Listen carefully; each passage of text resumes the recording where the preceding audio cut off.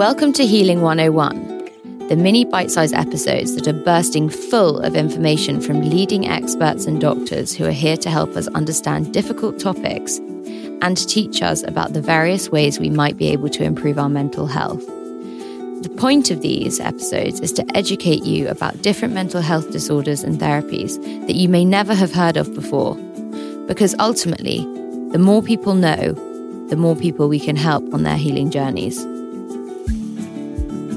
On today's Healing 101, I am speaking to Dr. Lee Vowles, a counselling psychologist and the clinical director of the London practice. Today, I will be asking him about the subject of EMDR, eye movement desensitization and reprocessing, which hit the headlines in 2021 after Prince Harry shared it was one of the forms of therapy he worked with to move through the impact of trauma he experienced as a child. Lee is an EMDR practitioner and the perfect person to explain how this particular therapy works, the benefits of this practice, and how it can support people living with trauma, phobias, anxiety, and depression too. I'm going to talk to you today about EMDR, which I'd love for you to, first of all, by telling us what EMDR actually stands for. EMDR stands for Eye Movement Desensitization and Reprocessing. And how does EMDR work? The EMDR works by basically taking the client back to the trauma and processing the emotions around the trauma. And it works with memories, doesn't it? So why is it so important to identify the earliest trauma or memory? Well, the earliest trauma is called the touchstone memory, and it's important to identify key memories that are always connected to the current problems that the client is having or may be having. But saying that, it's not always the case. Sometimes it's the most prominent memory or the memory that has the most emotions around it or the highest chaotic emotions around it. Okay, so it wouldn't necessarily take someone back into early childhood if, for example, they had just lost a loved one or been through something traumatic 5 years prior to starting EMDR. Exactly. And Dr. Vowles, you've previously likened EMDR to being on a fast-moving train. Will you unpack this metaphor in a bit more detail for our listeners?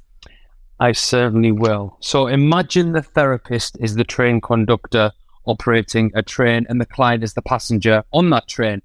When the eye movements begin, the train starts to move. And when you try and look out of the window of a fast-moving train, you can't really see what's on the outside through the window. The therapist is the conductor and the eye movements is the train. The client, who is the passenger, is asked to look out of the window when the eye movement stops. And we just see where we land on, we see what comes up, and then we go with that, and then we start moving the train again.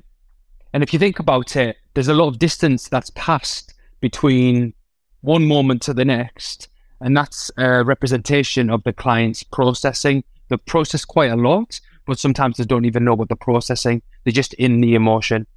And practically, how does it actually work? What's going on in the brain? Well, we're using bilateral stimulation when we attach to the trauma. And if you think about REM sleep, another way of describing this, if you think about REM sleep, our eyes rapid eye movement, our eyes rapidly move from the left to the right when we are asleep. This means that we're processing or downloading the data or the information that we've experienced in the day. This is kind of a way of doing that when you're awake. Okay, and then practically, because I've had experience of EMDR before, and your fingers are usually attached to an electrode, isn't it? So it's kind of pulsing through your fingertip. Will you just explain, so what, in a therapeutic setting, actually, what is the client and the therapist, actually, the interaction between them during the EMDR session looking like? Well, I use the light that moves the eyes from the left to the right. I don't use the pulses, but some therapists do use that. So, but firstly, it's important that the client feels really safe with the therapist. So there's a good rapport between the client and therapist.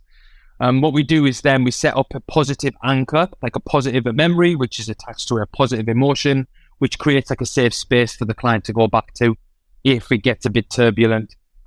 We install this to be used after the EMDR has occurred as well. The client identifies the most visual image related to the trauma, a negative belief about themselves, some related emotions, and able to identify a bodily sensation that goes with that. Then the eye movements will start. following the feeling. So someone has to be able to identify the trauma themselves. Yes. There's some prep work that's involved, and that usually we need to take some history, and that usually takes a couple of sessions to really get a detailed history of the client and uncover what traumas do exist from the past.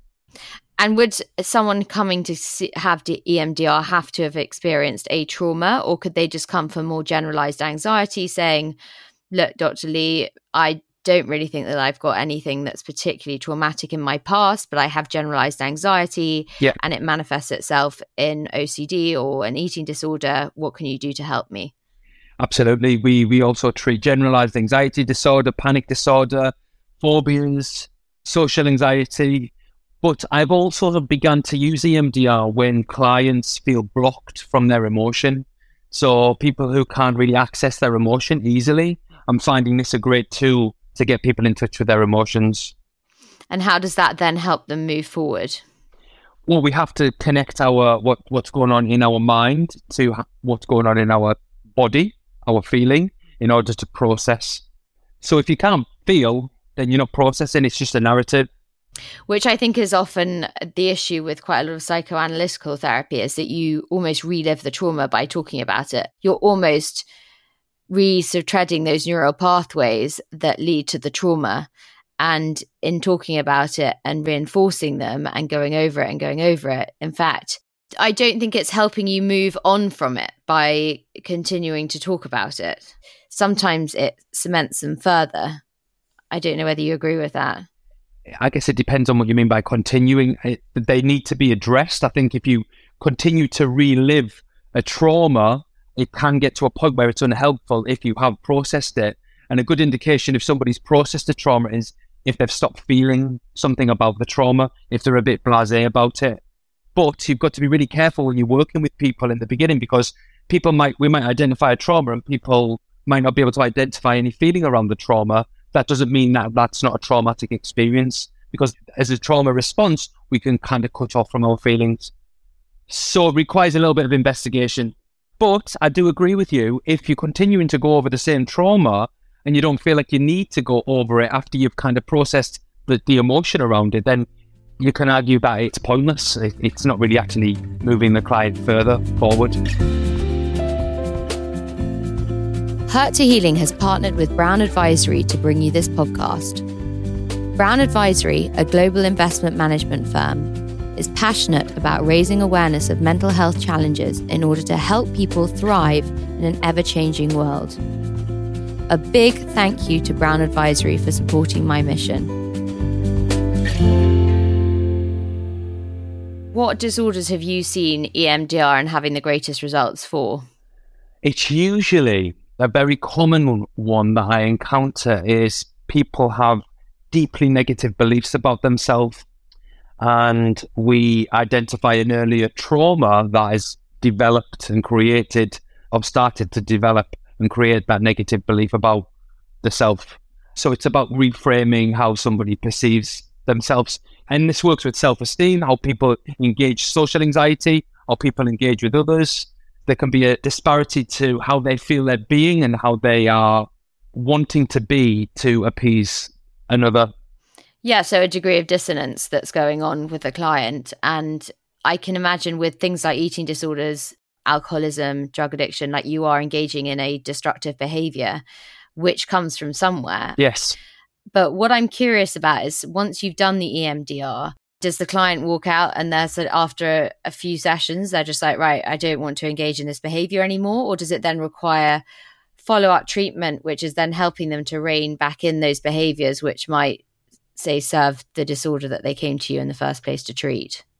So the EMDR, after we've done the actual eye movement session, memories, further memories, dreams, it has like almost a knock-on effect, like a ripple effect. And I require a follow-up session about a week later. I ask them to treat that from an observatory point of view and just make a note of things. And then we can try and make sense of it about a week later. So it's an ongoing process, basically. It doesn't start and end as you come in and out of the office into my practice room. It's a continual process. But then in that follow-up session, that's when we can reframe certain things. And that's when I also check out the trauma from a scale of 0 to 10, and we just see how sensitive they are when they think about that trauma. And usually, a lot of the time, it's much lower. The goal is 0, to get the emotional response to the trauma to 0, but that's not always the case. And say it hasn't been like a catastrophic trauma, i.e. it's been a slow burning trauma. So for example, separation anxiety as a child, or toxic familial relationships, things like that.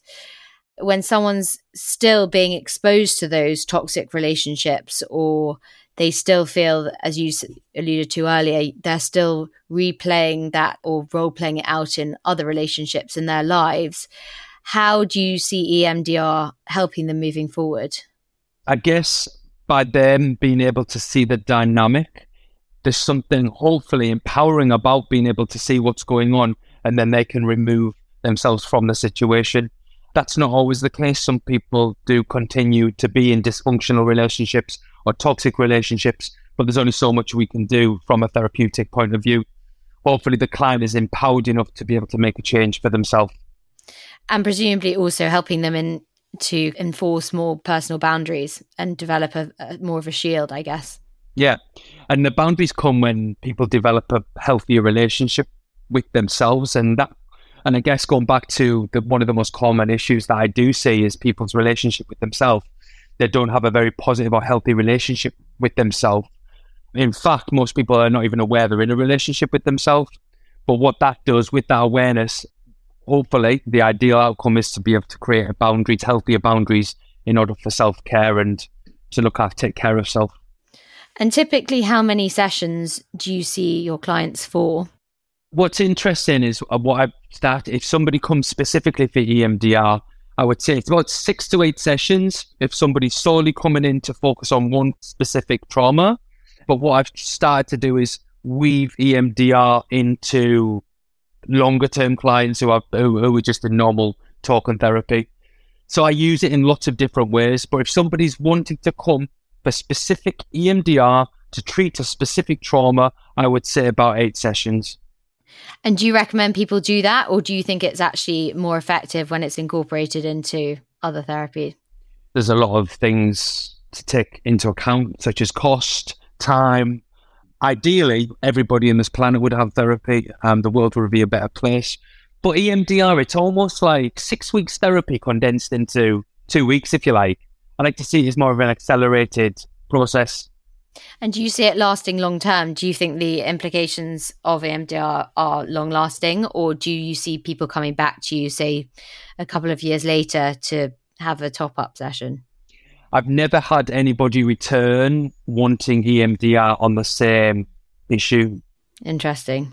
I've had 100% success rate with the EMDR that I've given about the issues that I've been working with.